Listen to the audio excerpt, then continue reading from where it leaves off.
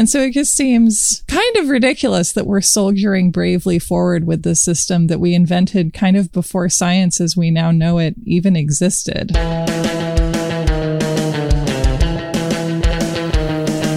Since no two people have identical fingerprints, fingerprinting has long been considered a foolproof way of fingering the guilty.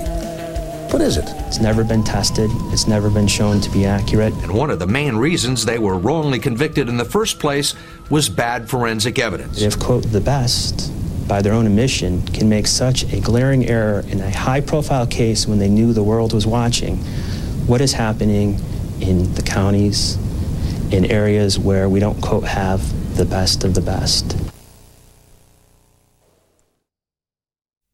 I'm Sarah Marshall, and this is You're Wrong About.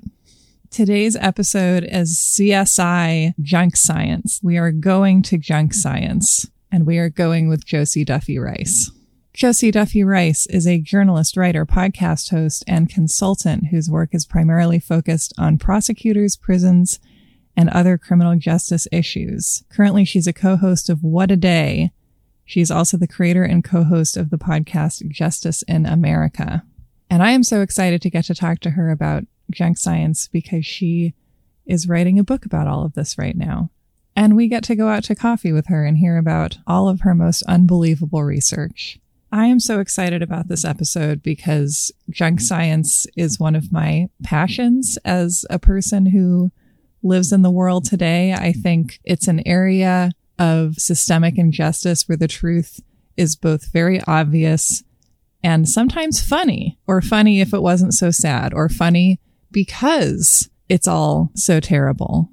And Josie is someone who is qualified and passionate to tell us exactly what is going on in this world of faulty forensics.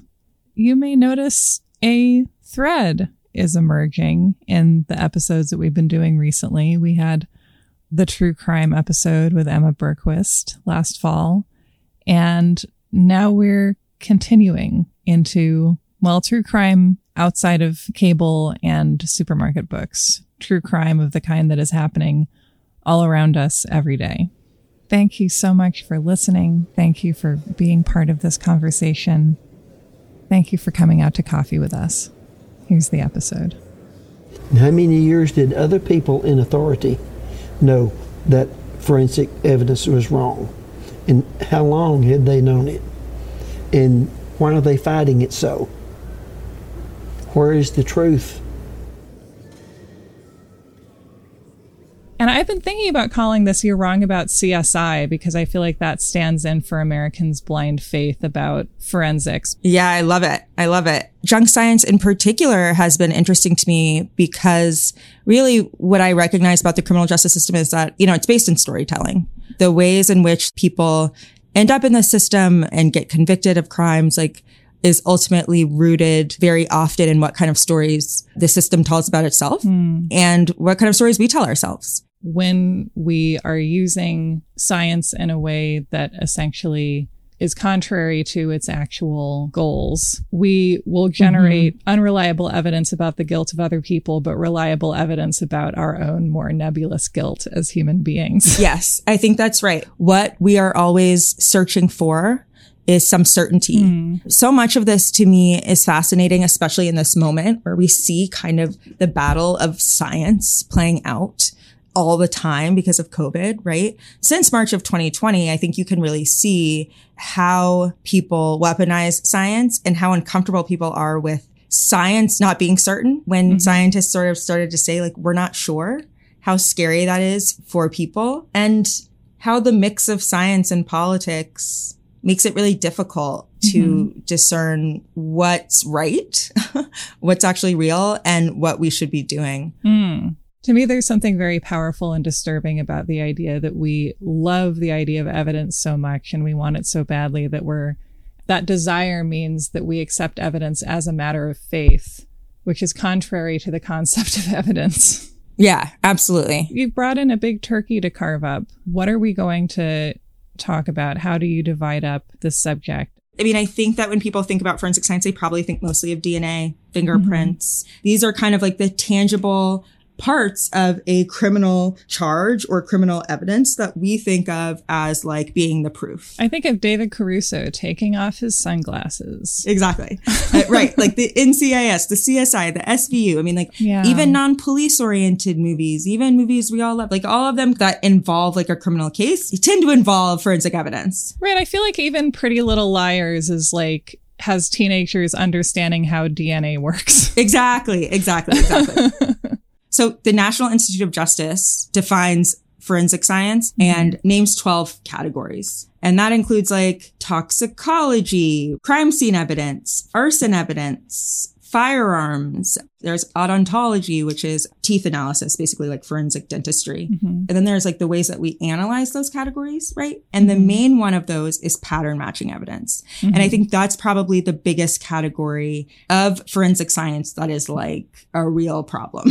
This is the breast of the turkey. This is a breadth of it. I insist on using this turkey metaphor. I'm sure it's going to get weird. I love it. Please, let's go with the turkey. Let's make it happen. So the most common type of pattern matching evidence is DNA analysis. What we found DNA in a scene, we tested the DNA of this guy, it matches, 99% match, which is a variation on watching Maury or any sort of story where you're trying to find a relative, or you're trying to prove if you're the father, or you're trying to prove whether this person is the culprit, right? But there are lots of other kinds of pattern matching evidence as well. And so when we say pattern matching, we're saying like, here's one thing, we're trying to see if this other thing matches it. I mean, it's like pretty straightforward. So there's fingerprint analysis, right? Matching fingerprints to the prints of a suspect. There's microscopic hair analysis, which says we found hair in one place. We're trying to prove it's the hair of this person. There's firearm analysis. It looks at whether or not bullets and shell casings come from a certain gun. Shoe prints, tire tracks. Is this the car that we see their tire tracks in the driveway of the house where the guy is dead? The My Cousin Vinny defense, famously. Yes. Handwriting, and that comes in a lot with forgery and identity stealing, those kind of crimes, right? There's also like bite mark analysis, right? We find bite marks on a victim's body and we try to match them to someone else's teeth prints. All of these ways that we think about proof. And so when you find a conclusive match, what they call it is individualization. This bullet matches this shell casing, or this shell casing came from this gun. It could not be any other one. For years, this is literally a ton of the evidence that was used in cases to convict people. I think it's worth noting off the bat, if you have a trial, right, if you even get into the pattern matching evidence part of a criminal case, plea negotiations are complicated or whatever it is. Maybe at that point you bring them in. But generally, you think of this as like trial preparation. Prosecutor is going to need to prove their case to the judge or to a jury that this evidence proves that this person did something wrong. Probably this person has decided to go to trial, which means that they're claiming they're innocent, or at least that they're claiming there are extenuating circumstances to their actions. And when we're in a system where at minimum 90% of things are pled out before they go to trial, people tend to only go to trial if they're refusing to plea or they're really asserting their innocence. This is a really big generalization. So, criminal cases are complicated. The reasons people make decisions they do are always complicated. But it's not to say that people who plea are definitely guilty. It's just to say that people who decide to go to trial believe that that the other side can't prove that they did something. When this evidence comes up and it's being used, it correlates with, to me, a higher chance that it's inaccurate. You're talking about cases in which the defense is saying, I didn't do this. They're not presenting bullet casings in front of a jury if the defendant has said, yeah, I actually did do this. I'll take the plea. Right. In our heads, that's the beginning of a criminal case. But generally in the criminal system, that's not only rare, it's after pretrial motions. It's after prep. It's after, there's just so much that goes into before the trial even begins. It's not just the quality of the evidence that's a problem. It's the times that we use it, because it's the times in which someone is really saying, like, this was not me. There's so many other forms of junk science that seem surreal to me because they're so absurd. And they really just indicate to me how the criminal justice system has like completely flown the coop. So good example, relying on dogs like dog sniffing. I just got a mental image of a dog in judge's robes with a gavel, I guess like a golden retriever. We do know that you can train dogs to find some things, right? So we do know that you can like train dogs to help find a dead body or something. And we have taken that to be an indication that dogs can do way more than we really think that they can probably do. I feel like I have to have told you this story before because I'm obsessed with it, but tell me. I can't wait. Okay. There was this amazing story about this cadaver dog handler named Sandra Anderson who worked in the upper Midwest in the 90s, I think through the early aughts. And she always found evidence. She had this cadaver dog named Eagle, who was a Doberman mix, who just always found evidence. And so when they had a cold case, they were like, get Sandra and Eagle. They always find evidence. So like you can see where this is going. Right. I can see it from a mile away. Right. And so what of course happened was that she like was getting bone fragments sent to her from a guy that she had who worked, I don't know if it was the coroner's office, but somewhere where he had access to bone fragments in Louisiana. He was supplying her with fragments. And then she would like keep bone fragments in like her pant leg and shake one out at a crime scene and be like, Eagle's alerting. He found a bone fragment. And she put her own blood on a hacksaw that she planted in the basement of another guy. No. Who looked really bad. And I have to imagine her rationale was like, this guy looks really bad. He definitely did it. I've decided he did it. And so I'm going to supply, just like Al Pacino in that Alaska movie. Right. Wow. This is an incredible story. And I'm now looking at pictures of Sandra Anderson and Eagle. And I think that law enforcement is a job where many people go in not thinking, you know what? What I want to do is plant evidence at crime scenes. But lots of people end up doing that. Right. And junk science is a real problem, right? But it's not the problem.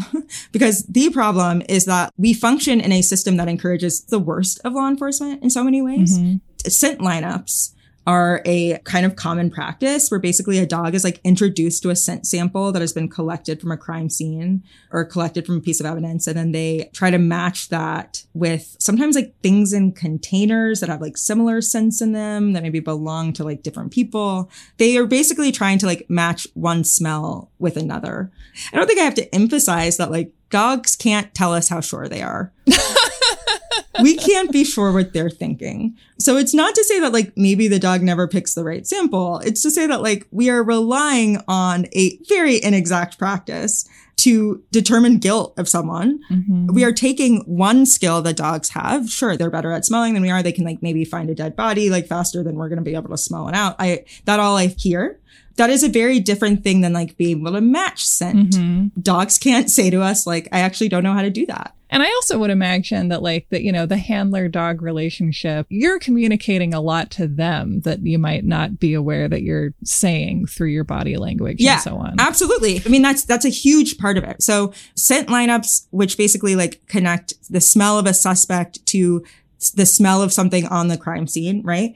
I mean, in a weird way, they reflect what you see in like all sorts of lineups, including like eyewitness lineups, which again is another example of junk science. We know now that eyewitness lineups like are very unreliable. People often pick the wrong person. We saw it recently, I think, in the case of, we were talking about this a few weeks ago, Sarah, in the case of the woman who wrote Lucky, Alice Sebold, who picked the wrong person during a lineup and was coerced by prosecutors to still testify against the guy that they had identified, right? There is a perception, I think, in particular with eyewitness lineups, something horrible happens and you later have to go in and identify a witness. There's a perception that like in moments of crisis, we are more observant than we are other times. That's just not necessarily the case. Because you're in a state of panic does not mean you're more likely to like identify the right guy. And what we know is that people don't do a very good job of like identifying people who aren't the same race as them, right? There's like drastic confusion that happens when we ask people to identify someone in a lineup. And it happens all the time that they identify the wrong person. We also see like case after case where the police manipulate pictures in a photo lineup, for example. They'll remove a suspect's tattoo or they will like lighten a skin color to make them look more like the person that the witness has suspected. And we also know that like very often if a witness comes in and says, I actually can't identify. I don't know. I don't know if he's in this lineup, like that they are pushed to think harder. Mm-hmm. Another like really crazy form of junk science to me is hypnotism. Has been used in cases in our criminal justice system over the years where they hypnotize a witness and they ask them a question and they say something under hypnosis that brings back a memory that they didn't know they had or whatever it is, right? Very big in the satanic panic, it must be noted. Exactly. This idea of recovered memory, right? That like that witnesses and people who have like been victims of crime or for whatever reason have been told they're victims of crime or whatever it is, can be basically manipulated into having memories. I didn't remember this before, but I remember it now. It's come back to me. I have this recovered memory because prosecutors or police are saying to you, this happened to you. Right. Do you remember this happening to you? And you start to be convinced that maybe it did, right? Like you said, it has happened a lot in satanic panic. You see it a lot in child abuse cases. You see it in a lot of like cases that involve any sort of needing a memory from a child, especially if they're an adult now. And it's just another example of how unreliable we are at like assessing our own ability to like interpret events. The term recovered memory is so broad and I think has so many different meanings at this point that it feels like we need further sort of subcategories of description. Because that could mean that you have a therapist who repeatedly hypnotizes you and asks you to just keep talking and say whatever comes to mind. And is like, I know you've been abused. And this was a trend that happened in the 80s where therapists were trained with this idea that if you are fucked up, to use the clinical terminology, then there's some kind of memory of trauma that you have buried and you need to unearth. And once you abreact it out and re-experience it, then you'll be free. And like speaking as someone who is, you know, using pop psychology of this moment and understands that like I have trauma to work through and I need therapy. And also that like I'm just kind of like this and I can't snap out of it. That's tough to accept, but I mostly accept it. And then also I think that there are so many things that we want to believe as humans and we want to feel that we can have greater certainty about things. And we keep coming back to these very human desires. And I feel like to me, it's important to make the distinction between like, I don't expect every single human being to like know how to avoid wrongful conviction and to police their desires and longings in that direction. I just think the people who put on robes every day or have some kind of really important official expert role within the legal system should work really, really hard at doing that. If we are going to have a criminal justice system, like we want it to err on the side of being way too careful to not convict someone rather than like way too encompassing of all the possible ways that you could convict someone. And that, again, is like kind of why junk science I find really interesting because it mirrors the bigger issues in criminal justice to me, because it lays bare the willingness to believe anything as long as it will result in a conviction. I feel like these are all based on the idea that we have buried within us access to objective fact, which I don't think is true. I think our memories are very unreliable. They can sometimes be extremely good. Often they're not. But it also occurred to me like, well, even if we could replay a crime as it happened, like in a courtroom in front of jurors, people still wouldn't agree over what they had just watched. Right? We forget almost every single thing that happens to us. In fact, by tonight, we will have forgotten most everything that happened to us today. Thank God we're recording this conversation, or else I would forget all the stuff you're telling me. I know. You shape all of your perceptions on your memory, right? Like our entire viewpoint of the world is shaped by our memory. We would like believe our memory. We like tend to generally trust ourselves. It's really uncomfortable to think about how random and unreliable. Yeah, I'm like trying to think of a better word for unreliable, but I can't. And unreliable our own memories are, right? Yeah. It opens up a lot of weird questions about like truly the nature of the self. What always like has just infuriated me about the ubiquity of junk science in so many cases is it seems to be taking advantage not only of a defendant who is drastically at risk, but of the people who are responsible for determining his or her future.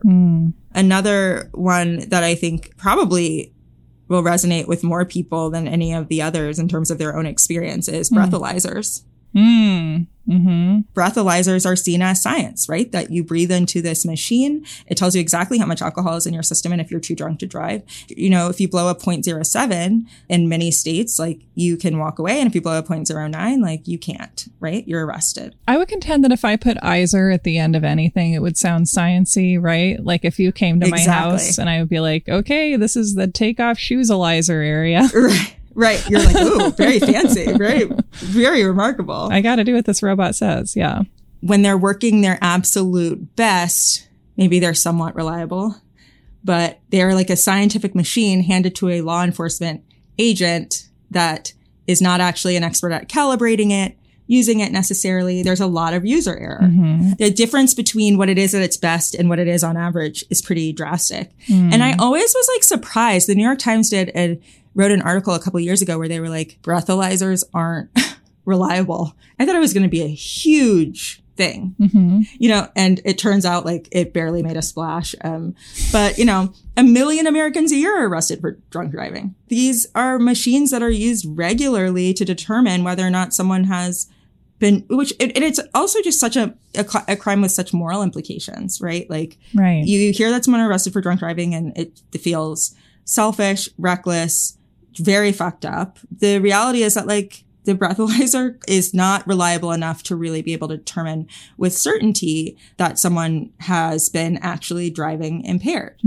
I think the New York Times article that came out, this was in 2019 that it was written, said that the breathalyzers generate wrong results with, quote, alarming frequency. They are marketed as precise to the third decimal place. And that is, spoiler alert, not very often not true. Sometimes results were 40% too high. Between 2018 and 2019, judges in a couple of states, Massachusetts and New Jersey, namely, threw out like 30,000 breath tests after starting to realize like these weren't super reliable. Wow. But to be clear, breathalyzers are still used everywhere. I mean, this did not end breathalyzers, right? And most people didn't read this article. Right. Often, sometimes you haven't been pulled over, right? You show up to like a traffic. Do you guys have those? Like what are they called? Oh yeah, the checkpoints or whatever. The checkpoints, right? You show up to a checkpoint. You show up to, it's not always like you looked like you were driving drunk, so we pulled you over.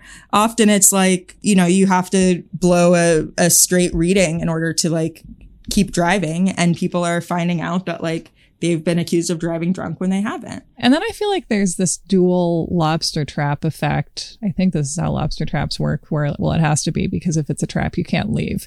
You can enter, but you can't go. So yes, right. You know, once you become a part of the system, like once you have a breathalyzer test that suggests that you have been drinking too much, then like you are in the trap now. And there's this very foundational idea, the way we think about the system in America, that once you're in it, you deserve to have the most uphill climb imaginable to try and get out. And then also that like once we start believing in something as a people, we can't just like snap our fingers and start unbelieving in it.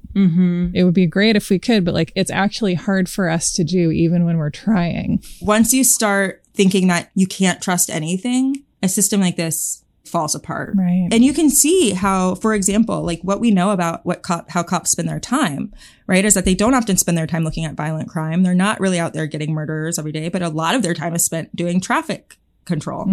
Part of the reason that they can justify spending so much time doing traffic work is because they say that there are a lot of people driving drunk. Part of the reason they say there are a lot of people driving drunk is because 1 million people a year are convicted of that crime. Part of the reason 1 million people a year are convicted of that crime is because they're blowing more than 0.08 on a breathalyzer. And once you start to unravel, are those breathalyzers reliable? Then you really start to have a conversation about like, is this how police should be spending their time? All of these like forms of evidence are undergirding other choices and systems that like we also take at face value because of what the results of this junk science tells us. I mean, it's bad enough that the science is bad. What the science is like holding up is even scarier to me. You can't help but be some angry. I've missed many funerals, many weddings, graduations. I think we have to first realize that a small town likes to believe in the authority. Not that they wanted to hear what they heard, but the fact that they were hearing it, then it caused a doubt. A doubt not only about my character, maybe about Mickey's character, but what did he really kill Mickey? I will start with some of the stories that like really stick with me. And one of them is the story of this guy, Joe Bryan in Texas. So Pam Koloff is a writer for ProPublica, the New York Times Magazine. She used to write for the Texas Tribune. I'm like her biggest fan. So there's that. I will be secretary of her fan club and you can be president. Yeah. She's an incredible, incredible writer who really has focused a lot of her time and efforts on junk science in particular. The case is about a man named Joe Bryan who lived in a really small town called Clifton in Central Texas. This is the 80s. He's married to a woman named Mickey Bryan. They both work in education. She teaches at the elementary school. And I think he's a principal of the high school. They're known around town. They're loved around town, right? They have no kids. They're just this really normal couple in Texas. It's October. This is in 1985. Joe Bryan goes to a conference and he's across the state at this point. And one night his wife is shot and killed. Nobody really realizes it until the next day. She doesn't show up to work. People kind of get worried. They go to her house and they find her dead. I mean, this is in the middle of nowhere. There doesn't seem to be any really clear reason someone would shoot her. I mean, it must have been a very shocking crime. Yeah. So Joe Bryan is in Austin. He's at the Texas Association of Secondary Schools Principals annual conference. He's there and someone pulls him aside. The executive director of the organization pulls him aside and says, your wife has been killed. And he's like shocked. Basically, what happens in this case, I think really embodies a lot of what we see in forensic science, which is that the people who are working on this case are small town cops. This is not the FBI storming in to figure out who killed Mickey Bryan, right? These are local police officers, local law enforcement who don't always have the resources, the training, or the background to be analyzing crime scenes, frankly. For most police officers in the country, they're in places where there are very few murders ever. This is not like every police officer is like the ones you see in CSI or SVU. This seems kind of like changing a tire where it's like, yeah, I technically know how to do that, but like I don't have to do it even every year. Right. I think a lot of times it's like you changing a tire and a lot of times it's like me changing a tire, which is like, I have no idea how to do that. And you're like, what does YouTube say? What does YouTube say about how to enter a crime scene? Right, exactly. Like I can imagine that like showing up to a crime scene and knowing that evidence needs to be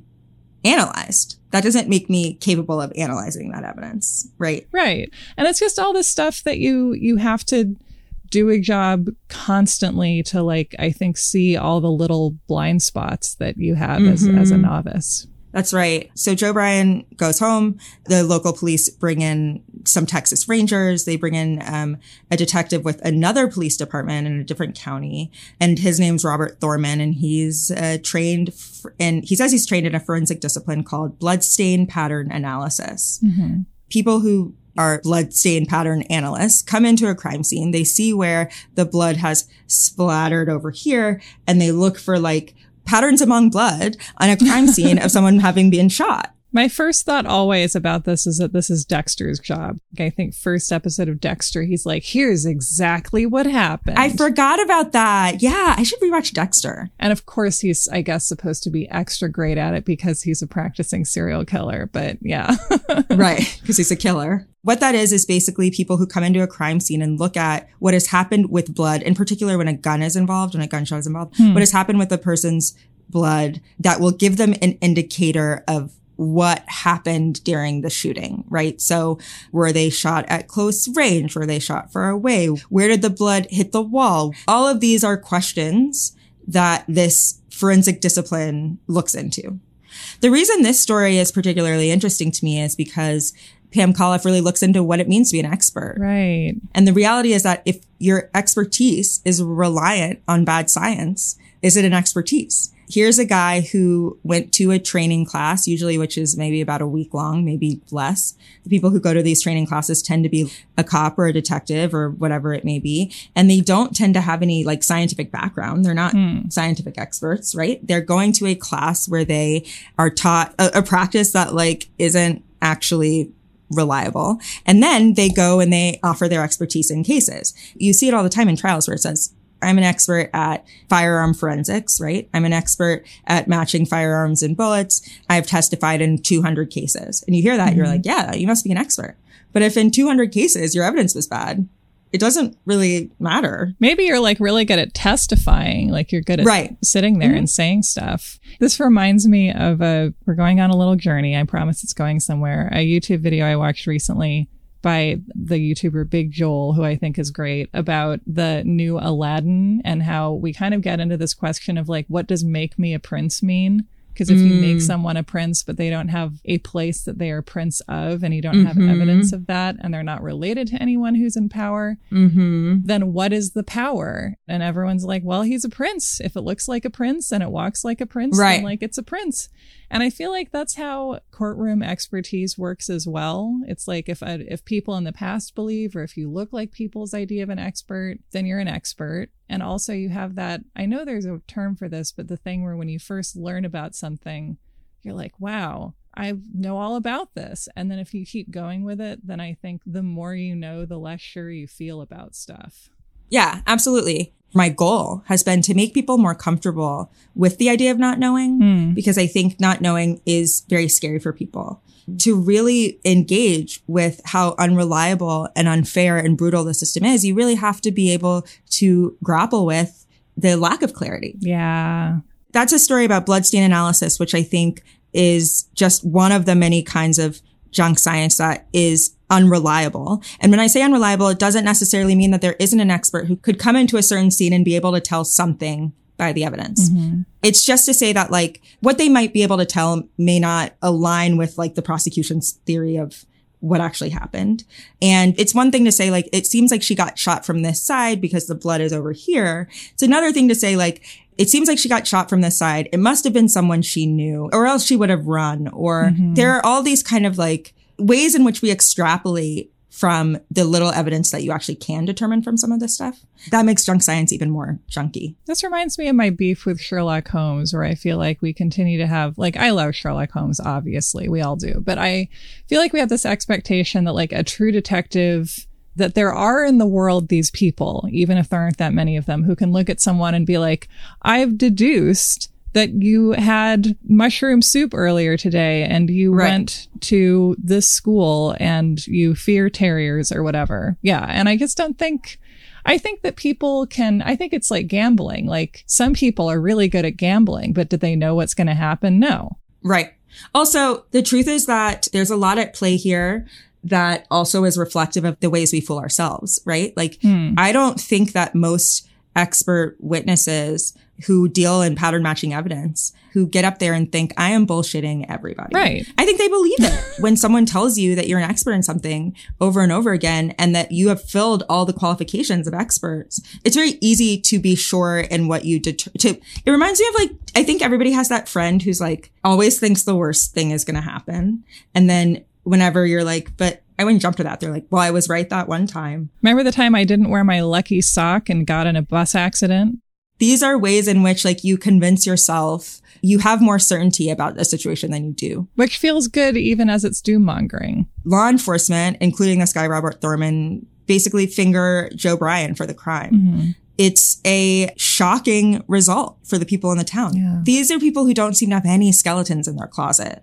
There's like a couple more elements of the case that make people think he's involved. Bottom line is that they kind of conclude that she's been killed by someone she must have known. And so all of these played into the fact that a couple of years after that, Joe Bryan gets convicted of murdering his wife and is sent to prison, where he remained until just a couple of years ago. This was in 1985. So we're talking about over 30 years, I think over 35 years of this man, you know, serving a sentence for a murder that he almost definitely did not commit. And this would involve him traveling hours and hours to and from the murder scene in the middle of the night, right? Right. The reason that I think about this story when I think about junk science is because I think what's important to remember is that forensic science, what we believe to be reliable forensic science and reliable experts in forensic science, when they tell us something, it allows us to suspend our other beliefs to a dramatic extent. So Joe Bryan was across the state. He was in Austin. This would have required him to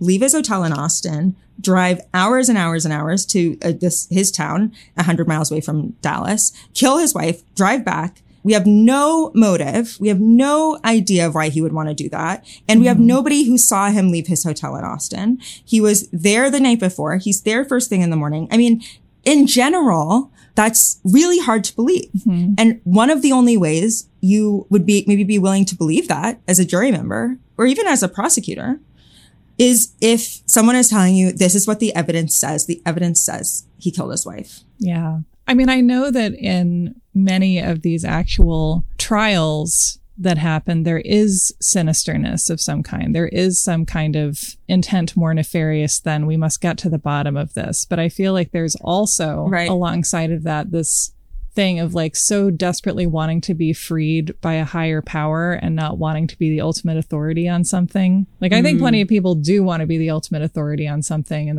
that worries me as well. But like this thing where you're like, well, this is a real head scratcher. It's really hard to know what to think, but the science says that this guy did it. So my hands are tied. Yeah, exactly. I think that's exactly right. It's very difficult to ask a jury full of people to determine beyond a reasonable doubt someone's guilt, especially in a case like this, where there's a lot of reasons why someone should be like, what? I always think back to a case about a guy who was accused of leaving his child in the car on purpose. You always hear about those horrible cases where a child's left in the car and dies, and how horrible that is for the parent who made a mistake. But this guy was accused of doing it on purpose. And I remember that, like, when it first happened, when they interviewed the witnesses who watched him, who were there when he found his child, they describe how he was distraught and he was horrified and how sad it was, and how they describe him as having a very genuine reaction. Later, after he's been arrested and accused, their perception of that moment changes drastically, right? All of a sudden, it kind of seemed fake. They thought something was up. And it's the same thing with Joe Bryan, right? Like, here was this beloved high school principal. And not only was he accused by a system of killing his wife, but he suddenly found his whole small town had turned against him. They had reshaped their own perception of him into someone who like could do this. And they had basically marked him as a murderer. It's really remarkable what our brains will do when we think about science as something where it's like, well, it doesn't matter how I interpret it. This is what the science said. Actually, the science is dependent on interpretation. Right. There are elements of a criminal case that maybe are more reliable, or that like we should be focused on, or that like there are other things that we should be prioritizing that don't get prioritized because forensic science tends to take up all the space in the room. Can you tell me about learning that Robert Thorman had signed an affidavit saying that he was in fact incorrect in some of his testimony? Oh, yes. I was elated and humbled about the fact that it had to be difficult for him to admit that he was wrong, hoping that his confession that he was wrong will help other people incarcerated in prison who had junk science that convicted them. But you have to realize that he didn't have the proper training that he needed to do what he did. So we talked about blood stain analysis, which I think is one that like shows up in a lot of those shows. Another big one that I think about a lot is bite mark evidence. So I brought up earlier forensic odontology. That could mean something like, if you can't identify a corpse, you try to match their teeth records to maybe people who are missing and try to see if like that's the right person. But forensic odontology can also encompass bite mark analysis, which means that a crime happens. Maybe the victim was bitten, bite marks involved somehow, and there's someone who comes in and says, these bite marks match this guy. I always, even before I started looking into junk science, thought that was kind of weird. I was like, how can they possibly be sure? You certainly can't test it against anything, right? You can't ask someone to rebite someone under the same circumstances. Exactly. Radley Balko, who writes for the Washington Post and has been looking into junk science and looking at it for years. He wrote a book with a guy named Tucker Carrington. It's called The Cadaver King and the Country Dentist. And it focuses on one main case in Mississippi, but really is looking at these experts in Mississippi, one of whom really deals in bite mark analysis. So his name is Michael West. For years, he was the go-to bite mark analysis guy in Mississippi criminal cases. As you can imagine, Mississippi does not have the fairest or best criminal justice system in the country. the problems in the criminal justice system are reflective of all the problems in Mississippi, right? Low investment, dated practices, racism, austerity, all of this plays into the problems that you see in the criminal justice system there. And so this guy, Michael West, ends up being the guy that they go to analyze bite marks.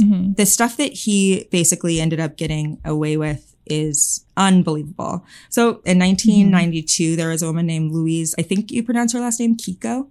She's killed. And this is actually in Louisiana, not in Mississippi, but they brought him in from Mississippi for this case. She's killed. The primary suspect is her husband. I'm telling a lot of cases where the husband seems to actually be innocent, but it is true that most of the times when a woman is killed, it's by someone she knows and often her partner. So it's not crazy that the primary suspect is her husband, right? They were estranged. They had like a bad relationship, but there's no physical evidence tying him to the scene. And he says he didn't do it. This case goes unsolved for about a year. And then the sheriff calls in Michael West to do bite mark analysis. No bite marks were found on her during the autopsy, though, which does present a problem of bringing in a guy to do bite mark analysis on her body. Basically, they exhume her body 14 months after her death. And Michael West said that under a special UV light, using a technique that he's the only person who knows how to use, he might find something that hadn't been seen previously. They exhume the body so he can look at it. He says that under alternative light, the pattern of a bite mark has appeared.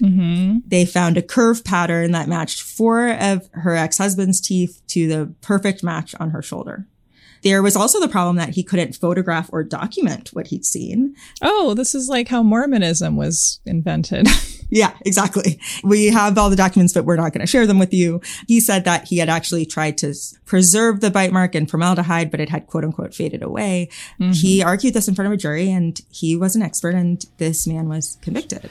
No forensic science is more controversial and no practitioner more suspect than a former Bourbon Street bouncer named Dr. Michael West. While bite mark analysis has been allowed into evidence for decades, its degree of accuracy has never been scientifically validated in the laboratory. You know, this is a guy who has pulled up bodies that have been in swamps for months and said that he can tell you that there is a bite mark on it and it perfectly matches this person. And we're not talking about, oh, it could match this person, right? He's sitting in front of a jury saying there is a 0.001 chance this isn't this guy. He is using numbers that we associate it with DNA analysis. He's using them with bite mark analysis. And he is telling juries that he is positive that this guy is the one who did it, or the one who bit the victim. This is sending people to prison for the rest of their life. And I assume he's using the supercomputer of his brain to calculate these odds, right? Right. I feel like there's such a world of difference between being like, it could be the defendant's teeth versus like, oh, it is. And it's like, this person has been roommates with alligators and snapping turtles for like 6 weeks at this point. Like, really? With a lot of this evidence, right? Like, there's not really a database you're running it against. You're not putting it in the machine and matching it to all these other people most of the time. And you're talking about pattern matching evidence. These odds are made up odds. Right. 99.9. It's like, according to what? Even if this is the bite mark, according to what? He seems like one who there's at least an argument to be made that he knew he was bullshitting. But I don't think it was probably always that way. What you often see in these cases is that working in law enforcement is hard in a lot of ways and can be depressing in a lot of ways, right? And one of the things that it does is it can really convince you that everybody is hiding a crime or capable of a crime, that your instincts are pretty perfect because you thought it was this guy and it ended up being this guy. Another example of confirmation bias. And so it's not just that like someone like Michael West or someone like these experts these detectives who say they're experts because they've testified on these cases. It's not just that they have confirmation bias about the evidence. It's that they have confirmation bias about the suspect. And so this leads them to look at any evidence in light of what they think this guy would have done. And the reason they have confirmation bias about the suspect is because they've seen a lot. They start to believe, I think, if we think this guy did it, he did it.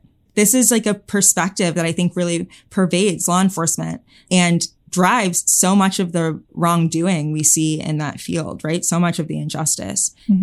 There are tons more cases about pattern matching evidence. I could go on forever. I mean, the FBI's hair analysis department had to basically admit that there were countless cases, dozens, hundreds of cases where they had probably used fake evidence because they were matching one hair follicle to another, which turns out not to actually be a something that you can do. With DNA, or were they just like, these follicles are identical? So this is not like getting DNA from hair. This is like looking at a follicle under a microscope, looking at another follicle under a microscope and saying that they must have come from the same head. A follicle is like when you pull out a hair and it's got like a little sac attached to it, right? Or is it just the hair itself? No, I think it's just the hair itself. Okay. I mean, I remember this happened with Casey Anthony, right? They found one hair in her car. Like, this happens all the time. We found a hair on the scene. And I think more recently, as DNA analysis has gotten more sophisticated, you're trying to get DNA from the hair. But very often, historically, it's just analyzing, did this hair come out of this head?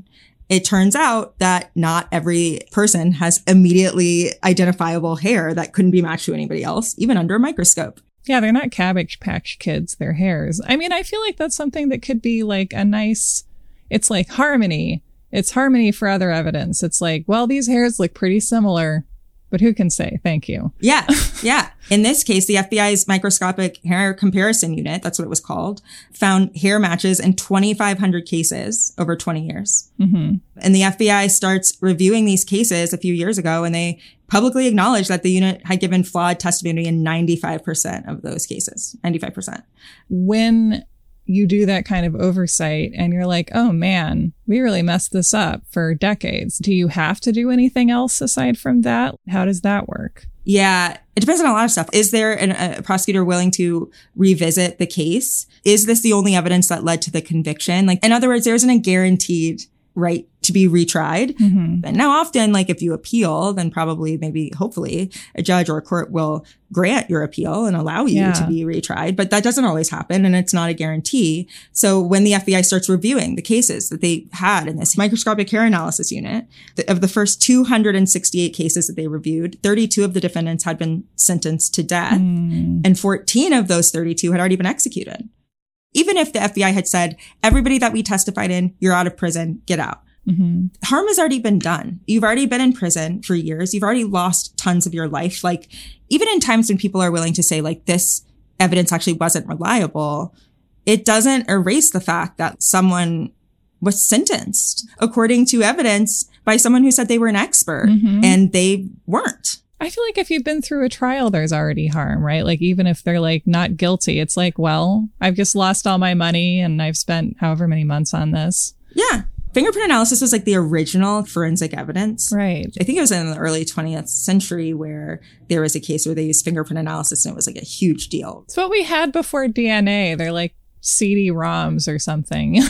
Yeah. So fingerprint analysis is more reliable maybe than like bite marks or the hair analysis, but it's still not as reliable as like people tend to think it is. So in 2016, the President's Council of Advisors on Science and Technology, which was called PCAST, released a report. It was basically a report saying like forensic science, and especially pattern matching evidence, is not nearly as reliable as we have thought it was. And it obviously had major implications, or should have had major implications, on tons of evidence used in cases and tons of evidence that had already been used. The report found that the science around fingerprint matching is, quote, foundationally valid, but that it still has a really big false positive rate, ranging from like 1 in 306 to 1 in 18. Oh my God. Right. It's like 1 in 306 as a jury member. Those might be odds you're willing to take. 1 in 18 is a very different case, right? When the standard is beyond a reasonable doubt. Yeah. You might remember the story of this guy named Brandon Mayfield.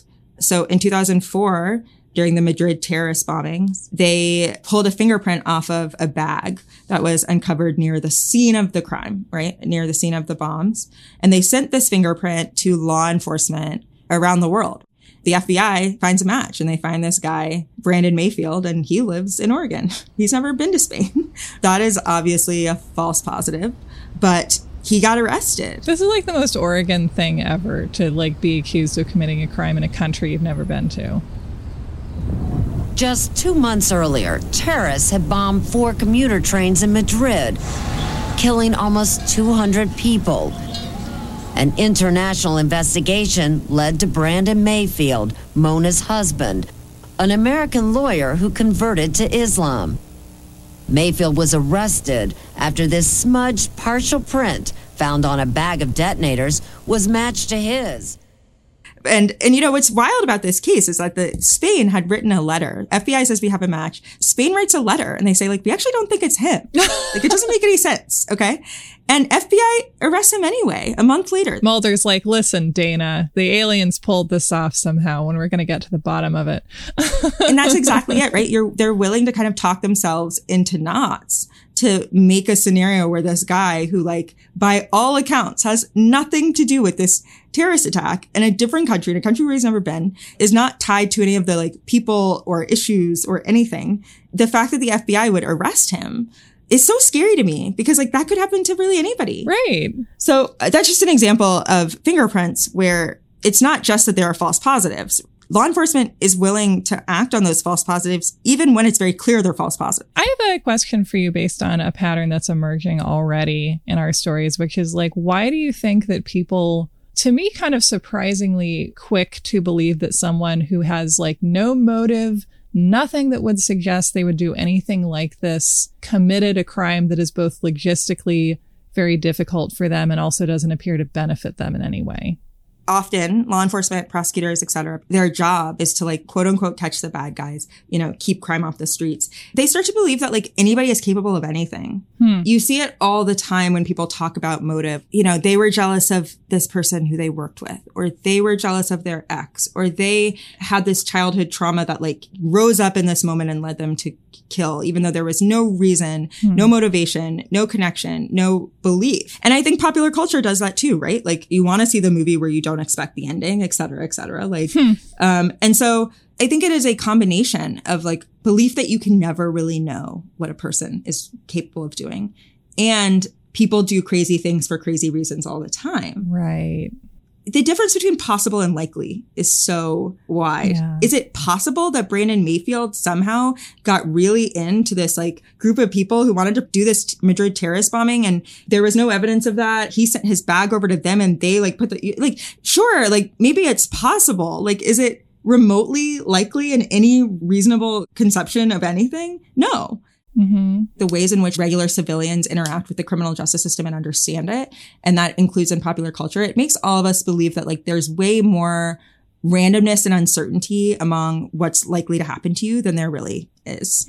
We rely on this evidence to show us what people did, but this evidence that we rely on in its own way is dependent on what we think people would do. It seems weird on the face of it, but the more I think about it, the more it makes sense that we would find comfort in the idea that, like, why would someone kill somebody? And it's like, well, this inner evil that was always there just emerged and they snapped. And yeah, that's just what people are like. When I think in reality, there's often, like, a much longer narrative. To speak of the only trial that I know of having occurred in the 90s, the O.J. Simpson trial, it's like, if you take the perspective that he's guilty, then it's like, how could we have known? And well, you really could have. Like, you could have figured out where this was all going years and years in advance. And it implicates us as a society that we don't notice the crimes that we're building towards. The last thing I'll say about this is that DNA analysis is also a pattern matching evidence, right? You're taking DNA from one person and you're seeing if it matches in a sample of DNA. I know that someone else's, a sample found on a crime scene. What I think is worth noting about DNA is that, like, it's certainly more reliable than all of these other forms of evidence. And if you have well-preserved and also single source DNA, it is pretty reliable. I mean, like, overwhelmingly reliable. And by single source DNA, I'm saying if you have DNA from one person in one sample and you're comparing it to one person's DNA in another sample, that is a pretty reliable practice. The problem is that there are other forms of DNA samples. There is simple mixture DNA, which involves DNA from two individuals. And then there's complex mixture DNA, which includes samples from multiple people. And typically DNA analysis is either single source or a simple mixture, which means it's like more objective. If you're looking at a complex mixture sample, it's very difficult to, like, separate out one person's DNA from another's. Then you're back to kind of not being able to rely on the analysis.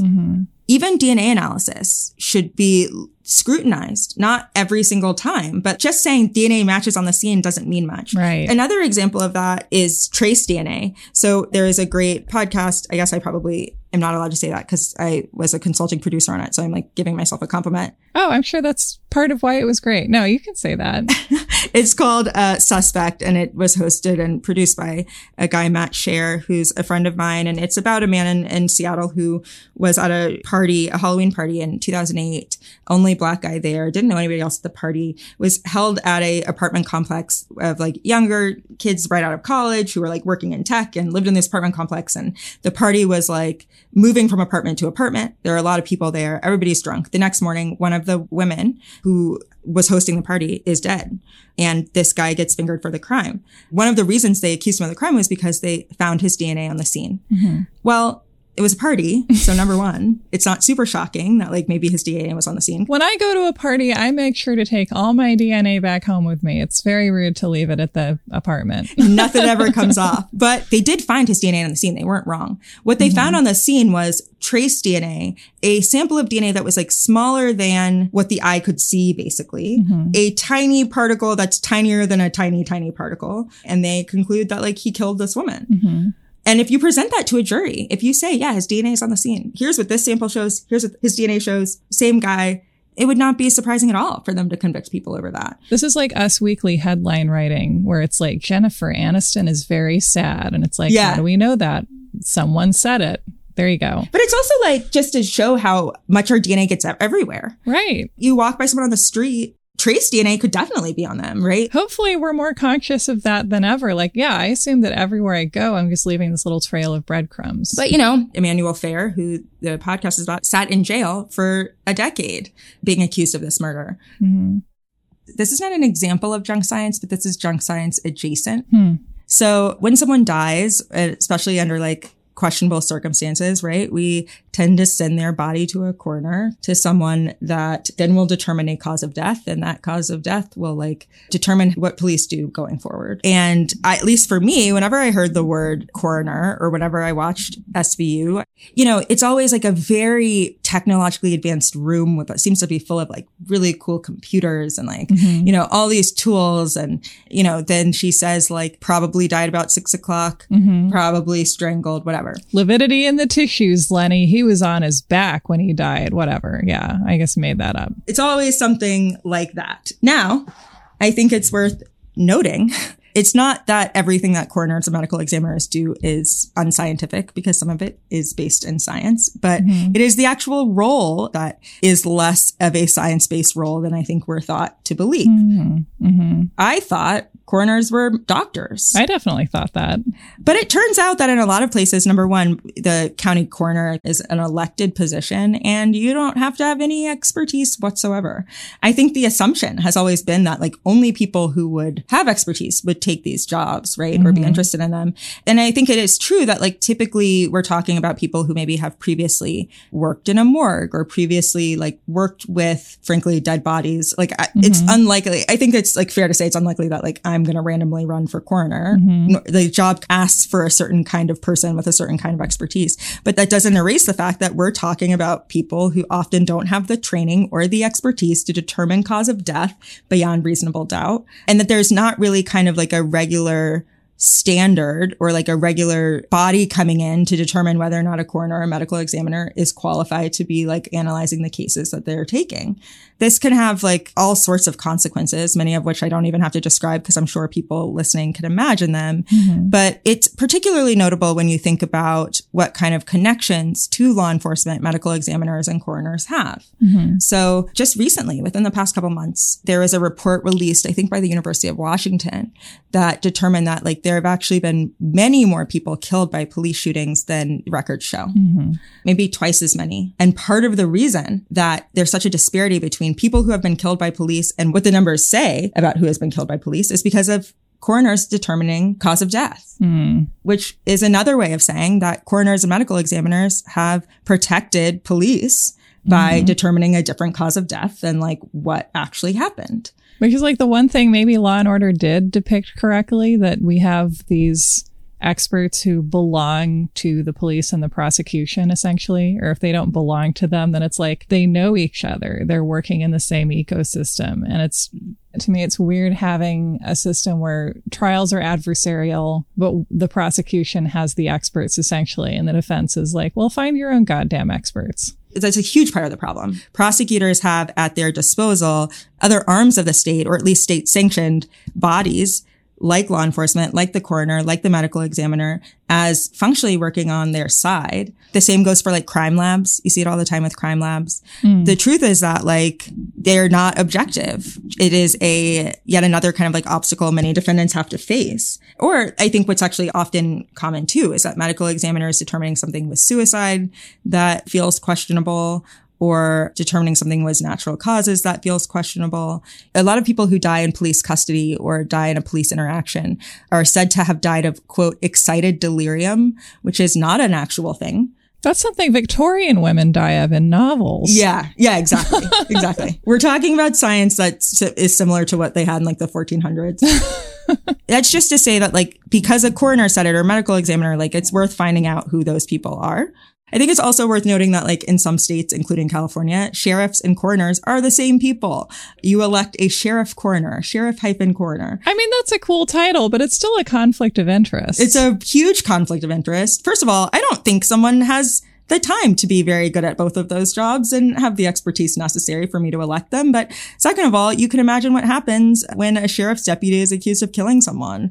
They're like, no, I didn't. Case closed. I have investigated myself and that is not what happened.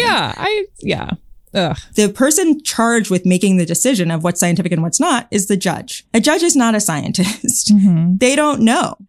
Very often when we are deciding people's futures, we're flying blind. And so are the people in the room that are charged with making objective, accurate, nonpartisan decisions. In an actual scenario like that, probably what should happen is that a judge should break for the day, at least the day, go and do some research. You couldn't do enough research to like actually become an expert, but at least could come back and say like, I've made a slightly more informed ruling about whether or not this evidence is reliable or not. So often when we are determining someone's future, we are asking people who have a pretty good grasp sometimes on the law or a pretty good grasp sometimes on procedure, but how irrelevant that is when we're talking about a topic of which they know nothing. The American legal system is based on essentially the British legal system, right? Ish? Yeah, ish. I think ish is right. Ish. But anyway, it's like even dating from the beginning of the U.S. legal system, like science at that time was like, a feather in a rock will fall at the same rate in a vacuum. It's like, okay, that's nice. And in the first Sherlock Holmes story, Sherlock Holmes is like very preoccupied with the idea that he might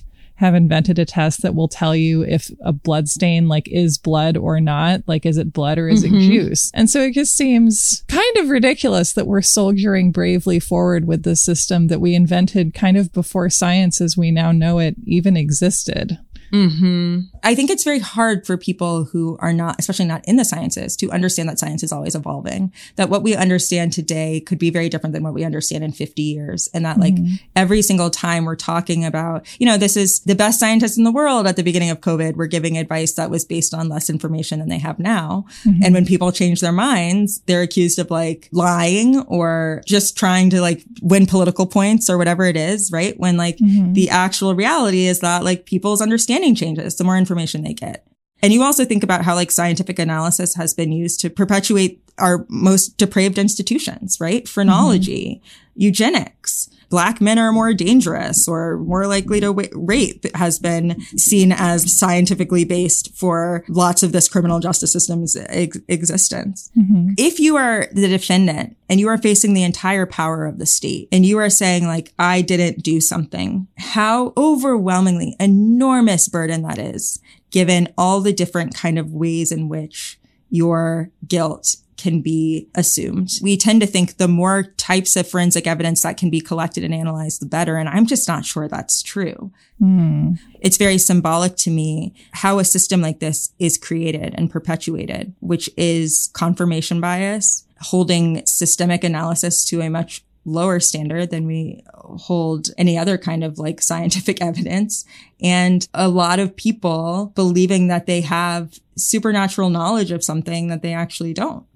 I think we all, or not all of us, but certainly I and a lot of other people are really drawn to the idea of surrender to some kind of higher power. And I think that the way we deal with that, like sometimes we need to remind ourselves to keep it in our personal lives, because the idea of science as this higher power within the legal system, or the law as a higher power, which I think is an idea that I have felt very drawn to at times. And I think I feel about the American legal system at this moment with like all the information that I have, the way season 2 Steve Brady felt about his relationship with Miranda, which is, and I quote, "There's good stuff here." Mm-hmm. And I have like real reverence. Like I remember feeling January 6th of last year, I was very shocked that I felt the sense of violation about people essentially taking over a government building. And I think you can even have that reverence and like love of the law and still be like, this is a car that we have been driving for 240 years. And that is like too long to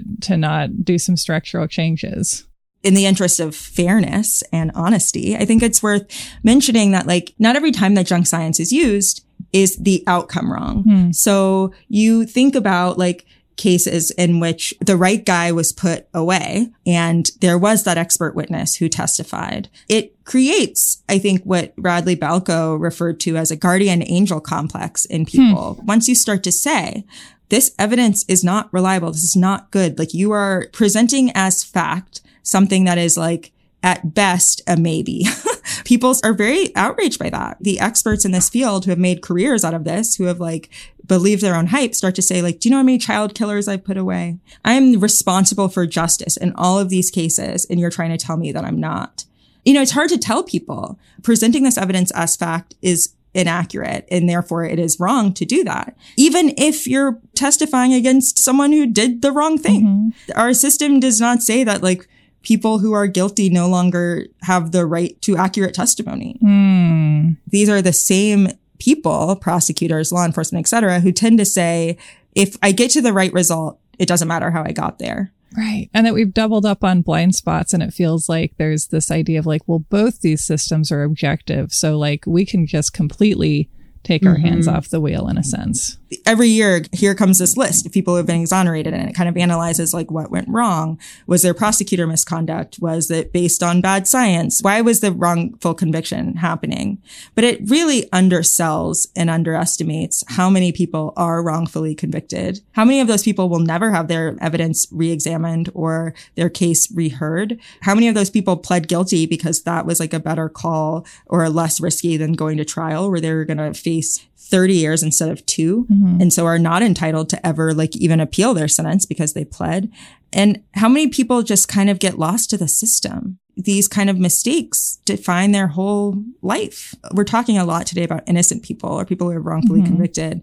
As a rule, like I don't actually like to focus on innocent people that much because I think innocent people get a little bit too much attention in this system. What you learn is that there are a lot of guilty people who like maybe still shouldn't be in a system like this. Right. And so when I think of junk science, I just encourage people to not think of it as an isolated problem, but indicative of the broader failures, the broader rot of what we consider to be the quote unquote best criminal justice system in the world. The need to change the system like reflects a need to kind of change ourselves too. Maybe we've reached what is probably my favorite kind of conclusion, which is I would call bleakly empowering, which is like, this is all of our responsibility. It's all of our problem. Hooray. Yeah, I think that's right. This is important for everybody. What we end up focusing on is like what the defendant did and whether or not they're deserving of a system better than this. And I would just argue that we all are.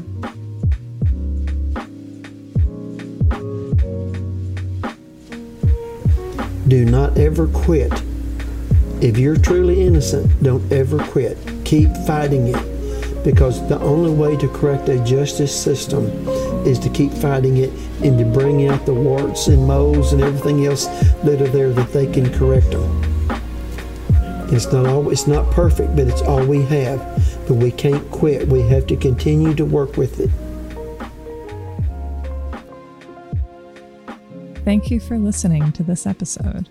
Thank you to our incredible guest, Josie Duffy Rice. And if you want to send her tips about junk science in your neighborhood, go to josieduffyrice.com. If you want to support this podcast and listen to some bonus episodes, go to patreon.com/you'rewrongabout. Thank you to Carolyn Kendrick, our wonderful editor and producer. If you're interested in the clips you heard in this episode or in any of the articles that we referenced in this conversation, you can find them in the show notes. Check them out. See you soon.